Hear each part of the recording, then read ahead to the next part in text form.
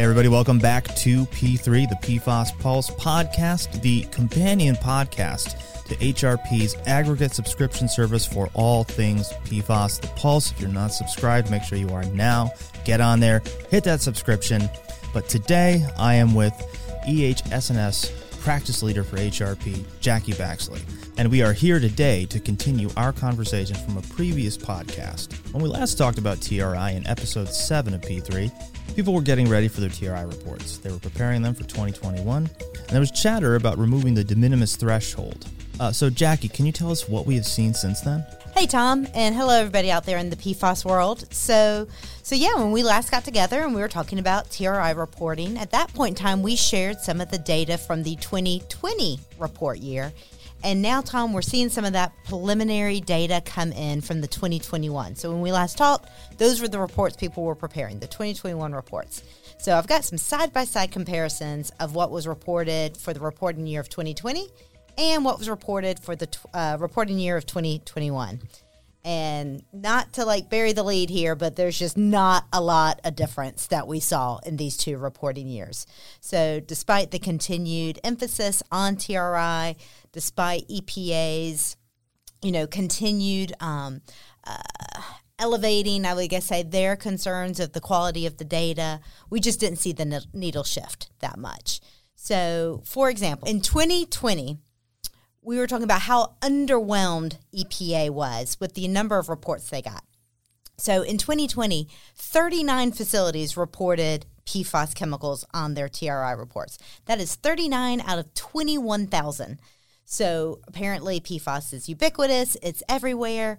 We just weren't seeing that in these reports. So now, looking at 2021, Tom, how much do you think that number went up? Well, seeing as how PFAS is everywhere, I would think it went up couple hundred at least, maybe 1,000 or something. You'd have to think, right?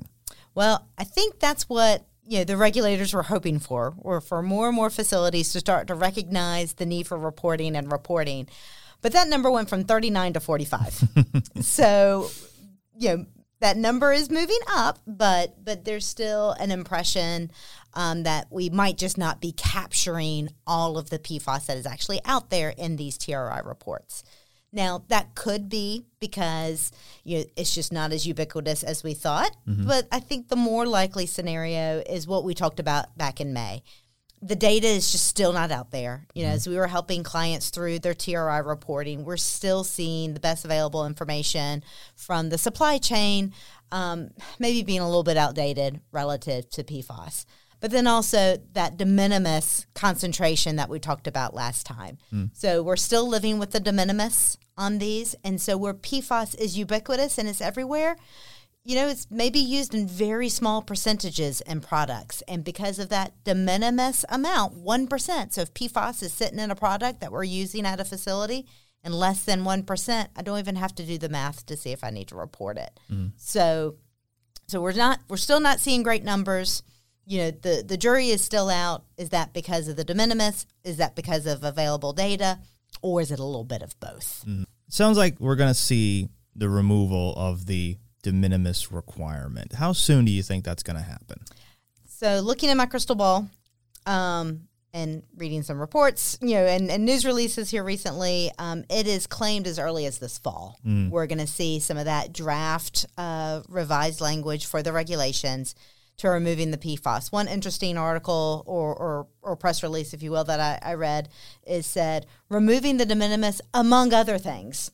So that there's a lot that's in that among other things. I'm not even going to speculate what's in the among other things. I don't know if they're alluding to they might not only remove the de minimis, but maybe lower the reporting threshold. Right now, the reporting threshold is 100 pounds. Is that going to stay 100 pounds?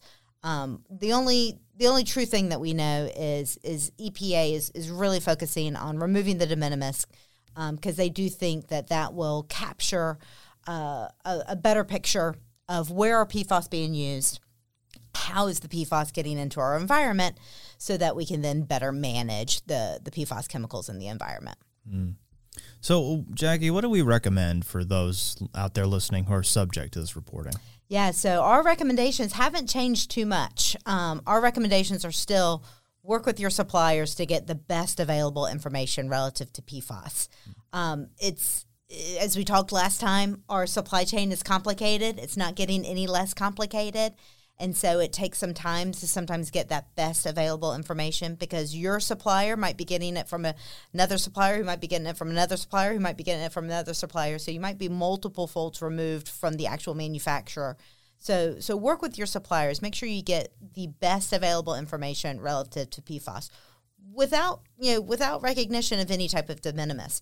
There is a de minimis in these EPCRA TRI reports that we were talking about, but there are other regulatory programs that do not have de minimis considerations. When you're talking about wastewater and air permitting, which PFAS is a little bit parochial on what states and municipalities might be managing that and how. I'll refer you back to other literature and podcasts and information we've had on the Pulse on that. But not all environmental regulations have a de minimis consideration. So for you to best manage your risk, for you to identify, are you using PFAS, for you to hopefully control it at the source and minimize the impacts on the environment, we say connect with your suppliers, ask if there's PFAS in any amount so you can holistically approach your risk, holistically look at source reduction and source control.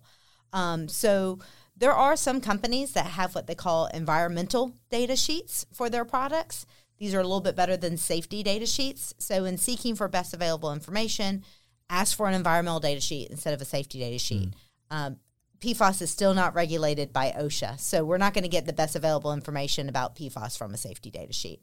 And then also some companies have their own data request form. I know when I worked in industry before working with HRP, we had our own environmental data form that before we brought any chemical on site, the supplier had to fill out our chemical approval form. And that was because there were just other things that we were worried about that we just weren't able to capture on a safety data sheet. And those were maybe initiatives that we were participating in, maybe those were because of really tight, maybe wastewater permit or air permit considerations.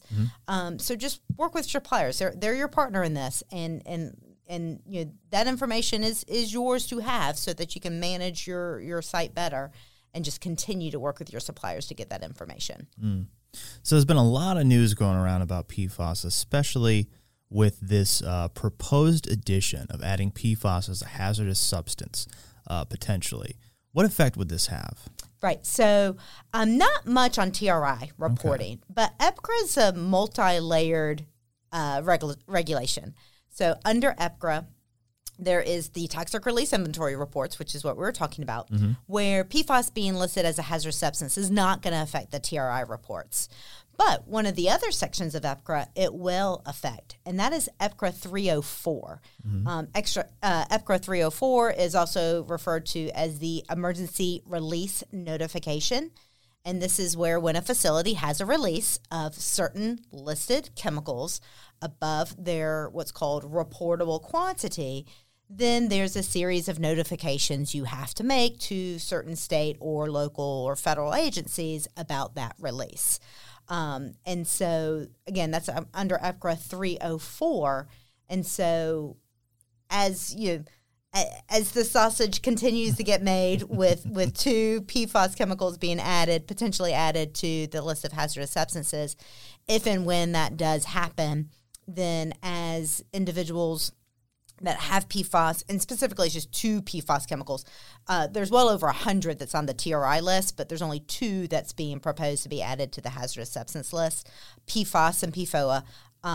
So that's PFOA, PFOS. There's only 2 that are suspected to be added. The reportable quantity appears to be 1 pound is what's going to be proposed on that. Okay. So that's not a lot. But those are also 2 of the PFAS chemicals that we've seen most companies kind of move away from. But for those companies that are using PFOA or PFOS, have them on site, they'll need to update their emergency response plans and make sure that they update, hopefully within their emergency response plans, they know exactly those chemicals that require reporting and how much they would have to spill or release on site to require reporting. So if they're using those, they would more be updating their emergency response procedures. It would not materially affect their TRI reporting. Jackie, thank you so much for joining us today. Of course. Thanks everybody out there for listening. Remember, if you are not already subscribed to the PFAS Pulse, go to hrpassociates.com/PFAS to subscribe today and stay in the know on all of the most important and latest information regarding PFAS. Stay safe out there, everybody, and we'll see you next time. Bye.